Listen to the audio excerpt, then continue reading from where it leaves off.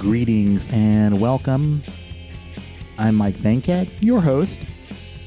I'm a bass player and songwriter from the Jam City, Dayton, Ohio. And, I like to try to go international here when I can. I've had a Canadian guest, guest that's half Mexican, half Spanish. I've had a guest from the Netherlands. Today, you're getting my first Lithuanian guest. That's right, we go to the Baltics today on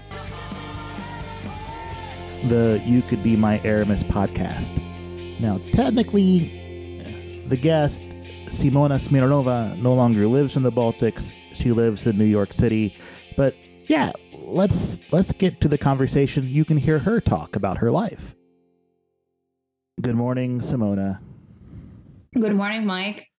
We each have our coffee, so this is going to be useful. Could you please introduce yourself to the lovely listeners and drop me your elevator pitch on what you do? Elevator pitch, nice. So my name is Simona Smirnova. I'm a Lithuanian-born composer, vocalist, and kankles player. I've been living in the United States for the past 10 years. I'm originally from Lithuania, and I perform music which combines Lithuanian folk music with pop, jazz, rock, and electronic music elements. That's a very polished elevator pitch. You've clearly done that before. I practiced it in class. Smart.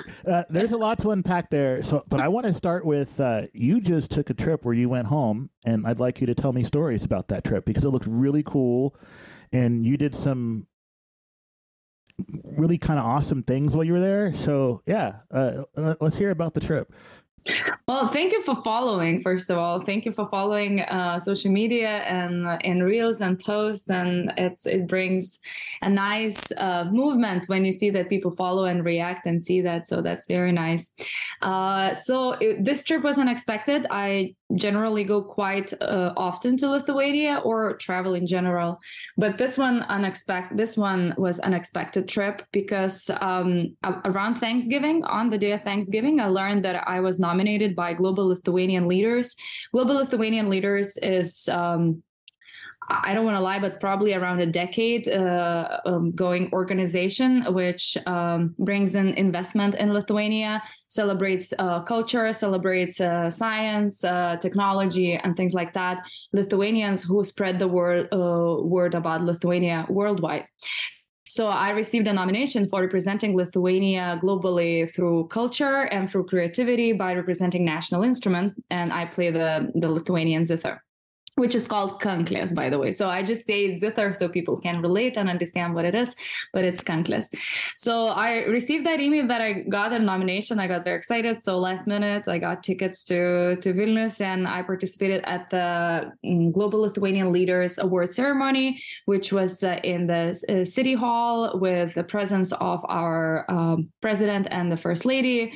So it was definitely a very nice and festive event, and it's around holiday time, so everybody's very excited and relaxed. So it was nice, and I was the only one nominee who got to perform, so that was very special to me because I was kind of like the main act of the ceremony. So I was very honored to be asked to do that and share Lithuanian folk song with everybody. From the pictures, I mean, it looked very glamorous. Yeah, it was quite glamorous and fun. That's how I like. Did you also get a chance to see the family? Yes, definitely. So I always try. It's not always easy to find that balance, but yes, I went to my hometown, and my hometown is a small town in eastern part of Lithuania, in a national park, and it's a town which has probably 4,000 people population, and we have like one school, one restaurant, one church, that kind of stuff. So I went back home. Of course, it was snowing and everything is closed. I spent some time with my mom and my cat and did the small town things. So it was very nice to kind of reflect on the place where I come from. I want to talk about your instrument. Let me make sure I'm pronouncing it correctly. Kankles. Yes, it just stresses on the first part. So kankles. Kankles. Thank you. Yes, very good. Clearly do not speak Lithuanian. That's spelled Kankles with an accent on the E. Mm-hmm. Yeah. Now, I'm glad that you clarified that it's like a zither, but we might have listeners that don't know what a zither is. Can you explain that a little further? Well, zither is a string instrument, which you put it on your lap and you play by plucking the strings with your fingers. There's so many similar instruments to it. Most of the world cultures have something similar, like Russia has gusli, Finnish people have kantele, and we have kokle, and we have kanun in Middle Eastern countries. We have sitar.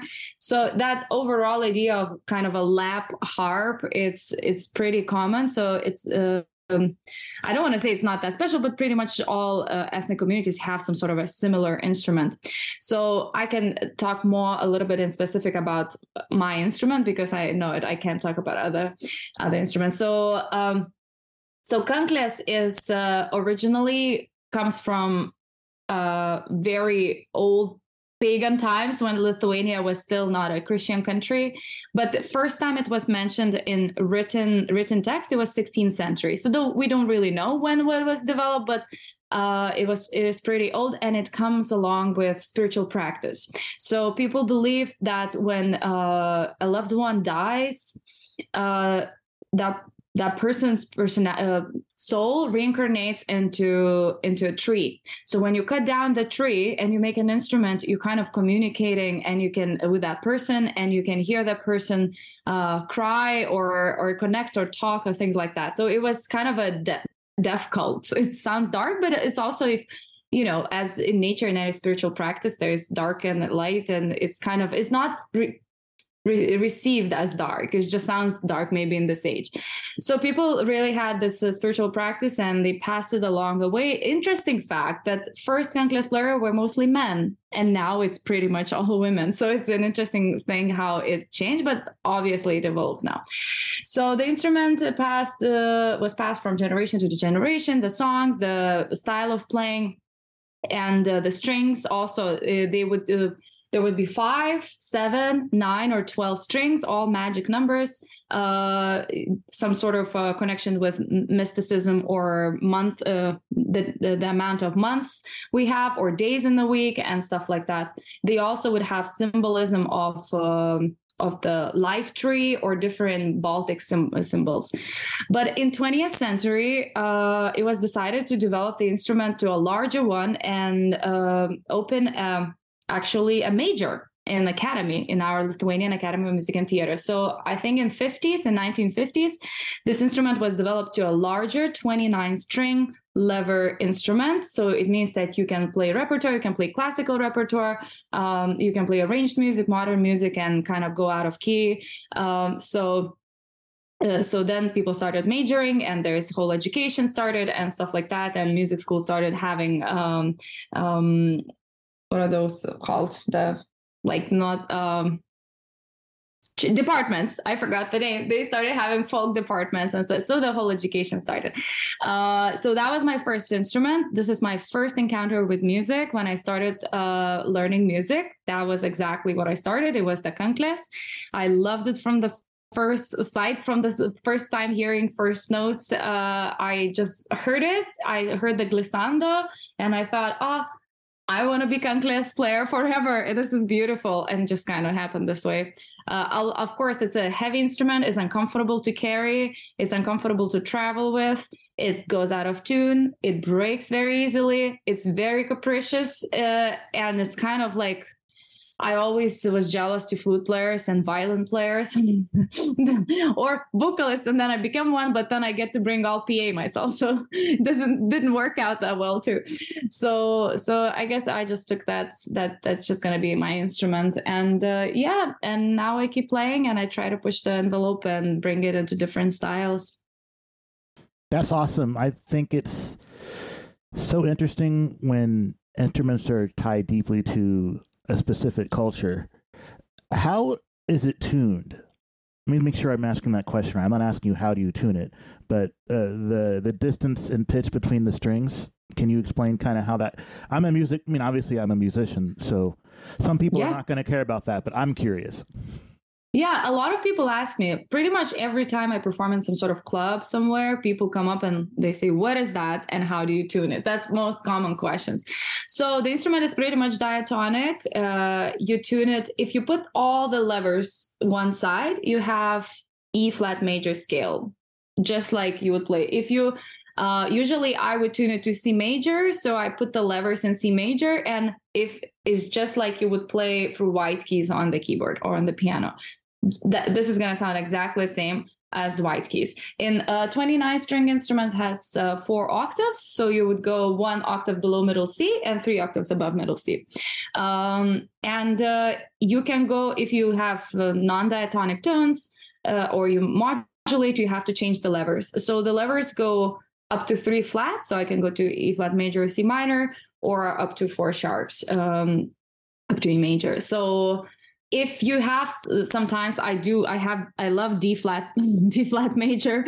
So sometimes I kind of do like sneaky moves, like retune to D flat certain notes, and I don't play in that octave, and then I kind of play in another octave, and I asked a drummer to do little fill with the samples while I'm retuning on the stage, all kinds of things. It brings some issues, but I try to play around. So it's diatonic, and we read from grand staff. So pretty much everything you play on the piano, I can play on the conclaves, except only if it has a lot of chromatics. I just can't do chromatics. I cannot play chromatic unless I completely retune it, but I've actually never done it. And it sounds very complicated because then you have way less notes, and yeah, you have to kind of relearn the instrument.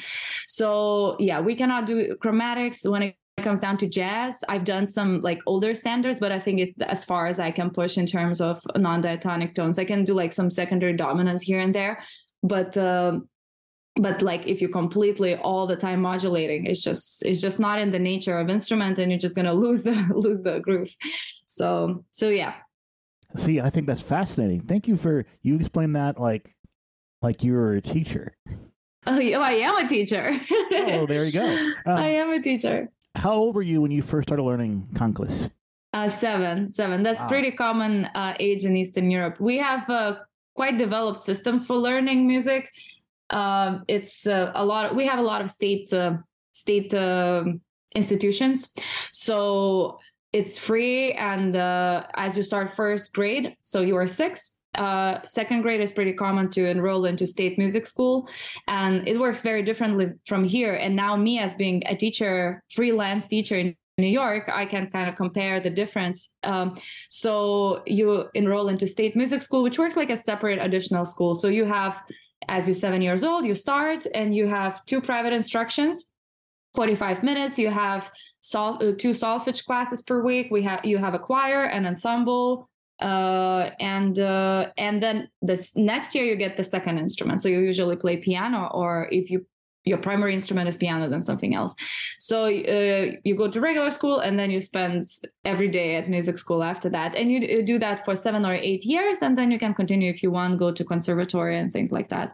So that's pretty much common pathway for us, which I'm very grateful for, because I come from a poor upbringing, and I think if I would live in New York, I don't know, I would never play music, because lessons are so expensive and so hard for parents to kind of have consistency and find actually good teacher. For us, it was free. I didn't even have my instrument until I was 18. I would just go to the music school and just get practice room and just practice, and I didn't need to have an instrument. So yeah, it was nice to have that sort of support and get all the classes, because now when I teach, I have to be a theory teacher, I have to be solfege, ear training, an inspirational teacher, and prepare for the recital. So it's a lot for one person to handle. While we were studying, there's a lot of teachers who kind of carry you through musical journey. I don't know, how was yours? It would be interesting to hear how was your start. Well, you're a little familiar with how public education works in the United States. When I was in elementary school or primary, there were music classes. I didn't see another music class after 7th grade. And the only way that you were going to get a music class after that level is if you were enrolled in choir or the band for the school. Music education has sadly been very de-emphasized in this country. So I'm pretty much all self-taught. I didn't start learning my main instrument, the bass, until I was 20 or 21.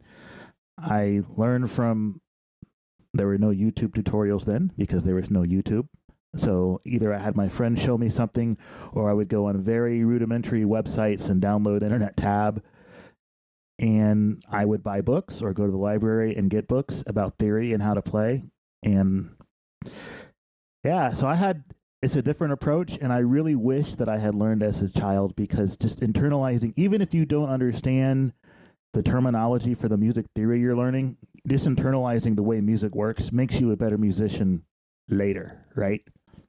I also think, but I do believe that, everybody has a different life pathway, and it's the right pathway for us.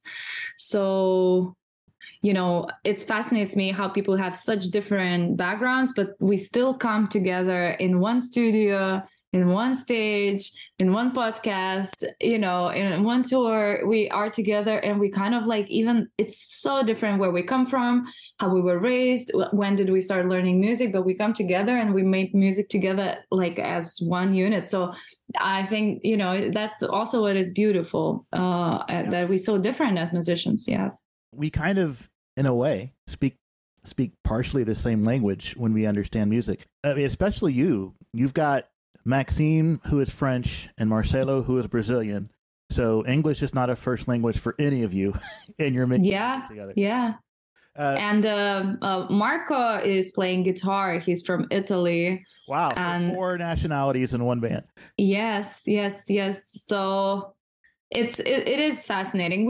I think that's the fact, keeps the drive, because music, as you probably know, not the easiest path in the world, or artistic nature in general. Really want it.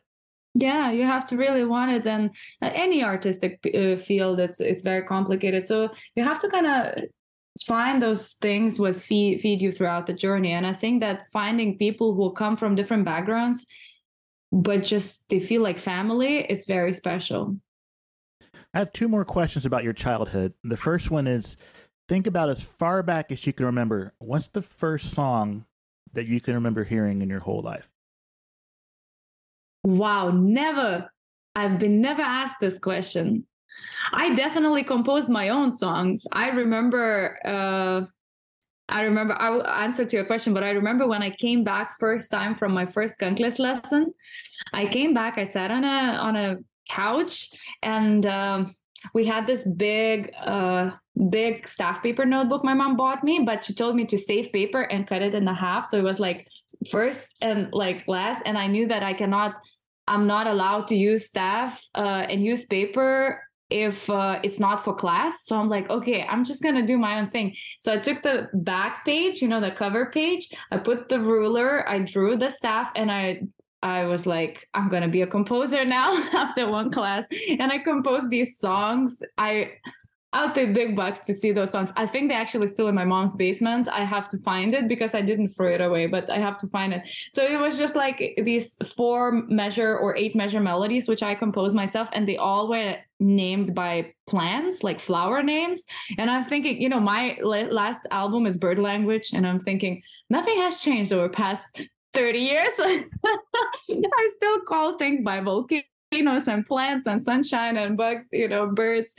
So anyways, so that was funny. I would always compose songs, and if mom would say, you have to learn a poem for the Santa Claus, and I would say, I don't need to learn a poem, I'm just going to compose a poem on the spot. So real jazz lady. But in terms of hearing first song, I really don't know. My first thought was Pink Floyd or Michael Jackson, because that's what my dad would listen at home. And we had all those vinyl players and those record players where they spin. I don't even know how they call, but it's kind of you put the tape and they spin, those big ones. So we did have Pink Floyd, The Wall. We listened to it. I don't remember many children's songs because, I don't know. We just lived in the village, and whatever I heard. So I think one of those. We listened to Michael Jackson. We listened to Pink Floyd, and maybe Led Zeppelin, things like that. But I don't remember exactly the first song. I know my favorite songs. There was some very funny Lithuanian bands I left. I even was in a fan club when I was 8 years old, and I would go to fan club meetings. It's so silly when I think. And those songs were just some Lithuanian quirky pop songs. So, but yeah, I can't tell the one song. Do you know one song? One song? I do. It was "Babe" by Styx, which I didn't learn the name of the song until I was an adult, and I didn't learn the band that made it till I was an adult. But I have clear memories of hearing that song as a very small child. Yeah. When I did my research, that record came out when I was 2, and my parents had to have bought it. Otherwise, I wouldn't have those clear memories. Which is why I asked that question, because maybe other people have those kind of memories, and it makes for good stories. So here's another one that will make for a good story. What did your childhood smell like? Like soil, and vegetables, like a true village child. Yeah, that's the first thought, because I don't know if you ever had that feeling when you like step out and you barefoot and you step on this kind of still cold, if it's a summertime, cold soil with your bare feet, and you can feel the coolness and wetness from the soil, or morning dew on the grass.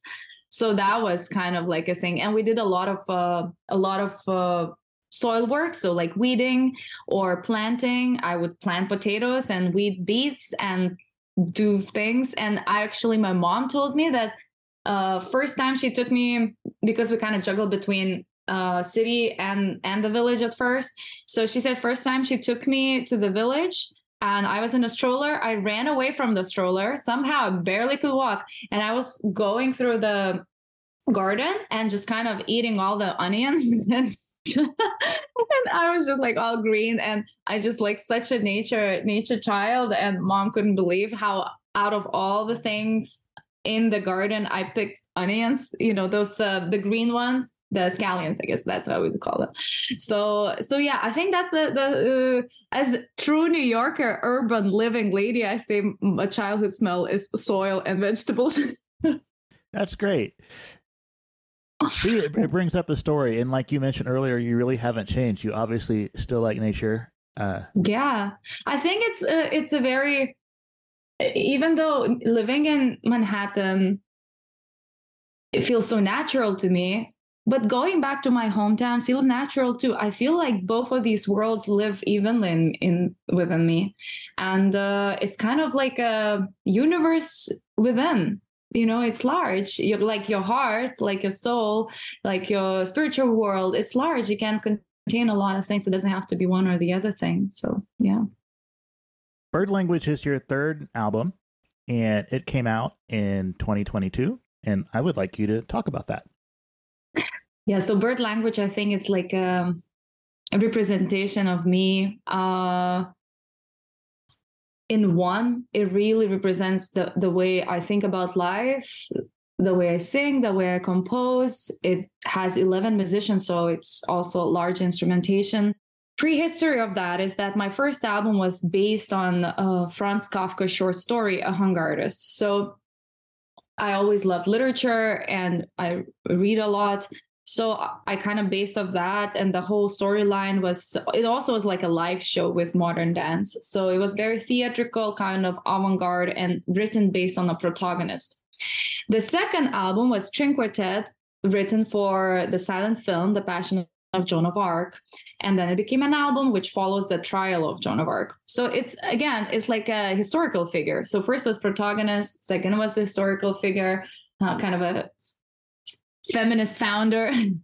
and I guess with the third album, I felt like this is my music. I composed it, but it doesn't represent my personality very much. It's about someone else's story, which I color and I compose about, but I've never put myself in the front line. So with Bird Language, I really put myself. It's very personal and it kind of represents the way I live and my personality. So it has some Lithuanian folk songs, some archaic symbols, and it's highly inspired by Carl Gustav Jung and his philosophy on collective subconsciousness and dream reality, and in general dream work. So it has a lot of that archaic ancestral yearning or leaning into it. And that's why I draw inspiration from older cake melodies. So for example, in one of the songs, Solstice, I use a very old Lithuanian chant for summer solstice as a motif, but I sing very personal, kind of sultry, kind of intimate words as well, playing on the, sun, what sun gives to us, how we perceive sun through five senses, but also through me. So it's kind of like that duality. So I really put a lot of that ancestral common knowledge. I don't know if that's a good word, but like connection, and also my personal experiences and wishes and dreams and personality traits. So I think that bird language really represents me in terms of as a composer as well, because it has string quartet, it has jazz quartet, it has saxophone, it has my conkless, it has background vocals, it has my friends in it. So all these people are friends since college, and it was great to have them in studio. So it's just a work which combines and represents that urban life with full of nature-driven inner world. I hope that was clear. That was brilliant. When you sit down to compose, what's the first tool that you reach for? Piano.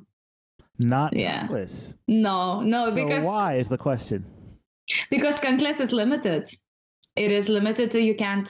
So I compose on a piano all the time, and then I try to write it down, record it on my phone, listen back, all that stuff. And then I see what are the sections where I can incorporate conkless without losing the energy of the song. So if it has so many lever changes, and I still kind of struggle, I still kind of thinking, should I have conkless? It sounds nice, but instead of like looking at people and being present, I'm shifting all the levers all the time. So it's always a compromise. So yeah, it's piano because I do like to go out of key and experiment with the harmony. And then I see the pockets where I can incorporate conkless. Although Bird Language, the title track, was purely composed on conkless. And that was some interesting story because I just sat down and I just wrote it. And it's just out of one sitting. And it was one of the most like successful, I don't know if that's a good word, but like the most represented and played piece on the album, and it became a title track, and I have a music video. I don't know if you had a chance to see it. So it kind of became my whole theme for these past 4 years. So that was composed on conkless. Maybe that's a sign I should compose more on conkless.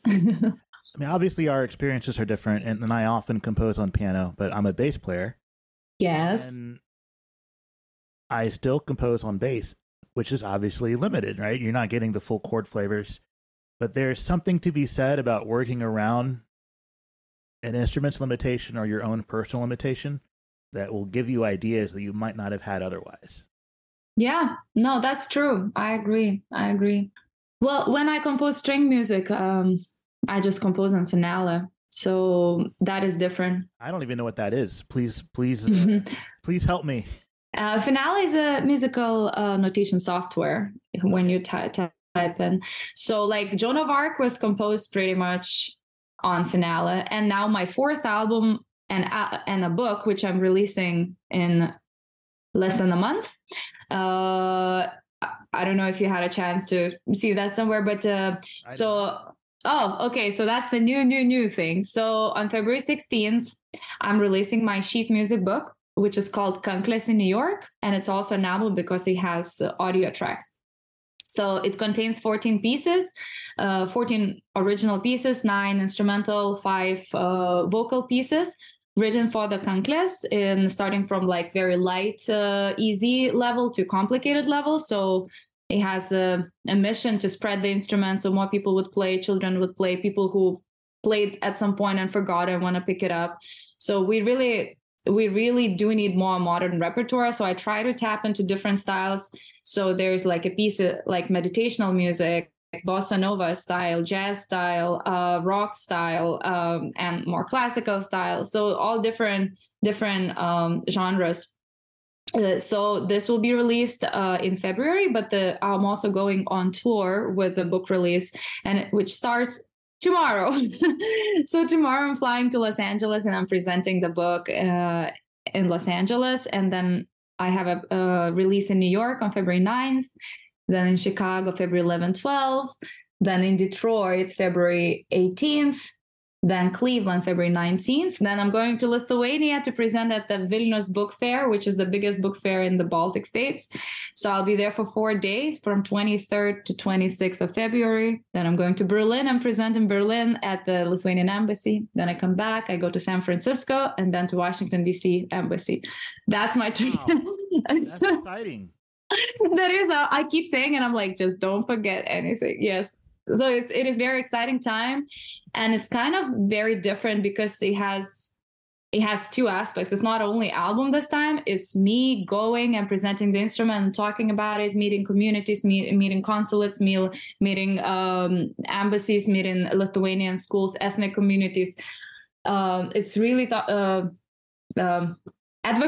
advocacy, but representational work for folk music and ethnic instrument. So yes, and it starts tomorrow. Tomorrow I'm flying 10 a.m. to Los Angeles. So where can the listeners go to follow you on this journey? So they can follow me on Instagram. I'm very findable everywhere as my name, Simona Smirnova. So SIMONA That's a lot of letters. So Simona Smirnova, the same Facebook as well by my name, Simona Smirnova, my artist page, and TikTok and LinkedIn, and pretty much everywhere. I have a YouTube channel also by my name. I have some nice music videos done, and there's a short documentary about my book and my life in New York is coming out next week. So that's dropping on my YouTube channel next week. And I also filmed a music video while I was on tour in New Zealand last summer. So I have a music video coming out from New Zealand from one of the bird language songs. So yeah, there's a lot of online presence and easily traceable. In a couple of months after you get back, I think I want to have you guest again and just talk about travel, because I love travel and you've been to a lot of places and I just want to hear stories. So I'll link to all those sites in the show notes that people can go follow you. I only have one more question. I am talking to Maxime and Marcelo later today for my podcast. What should I ask them? Is there anything you think I should ask those guys? Well, good question. So, wow. They both are amazing musicians, and very friendly and very approachable. So I think that Marcelo, you should probably ask a lot about his compositions because he writes so much, and maybe Brazilian influences to his progressive sort of rock, jazz. And about leading the band, maybe because Marcelo is doing the thing, leading the band and bringing in people and organizing everything.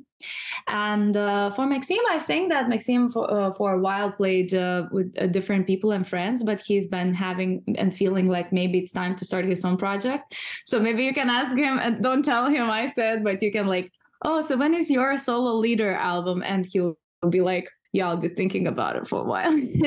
So maybe you can ask and inspire, or like say something and be that stranger who says that one thing when you like, okay, it's time, because it's one to play at other people's projects and one is actually to do your own. So I think Maxime was thinking about it for a while and spinning that in his head. So yeah, maybe something about that. I'll do that. So with Maxime, we're going to talk in English and French, and I'm going to split it into 2 episodes because I speak French. Not as well as a French person, but it's my second. That's amazing that you speak so many languages. Only 3, but it's useful. Maybe I'll ask him that in French. Yeah, you can. He'll be like, take him by surprise. All right. Well, hey, Simona, thank you for your time. I know you're really busy and you have a lot of interesting things going on. It's very fascinating. Congratulations on being recognized in Lithuania for being an ambassador of the Conquest. That's pretty awesome. And I wish you great success on your upcoming tour. Thank you, Mike, and thank you for taking an interest in me and my friends. It's very nice and kind of reaffirming too when people notice what we do and take interest and ask and giving your time. And congratulations on your successful podcast. It's amazing. Thank you. So first, Ashu to Simona. That's my way of pronouncing thank you in Lithuanian. I hope I got it right. But thank you, Ačiū, Simona, for taking time out of your busy schedule and talking to me. Dear listeners, thank you as well for being here. And Simona is on the road right now. If you are in her path, you might want to go see her, check out the book and the recordings about conkless music. You know, we're just going to make it a whole international week here on the podcast. This Friday, I'm talking to Marcelo, who is from Brazil and plays in Simona's band. Come on back and enjoy that conversation.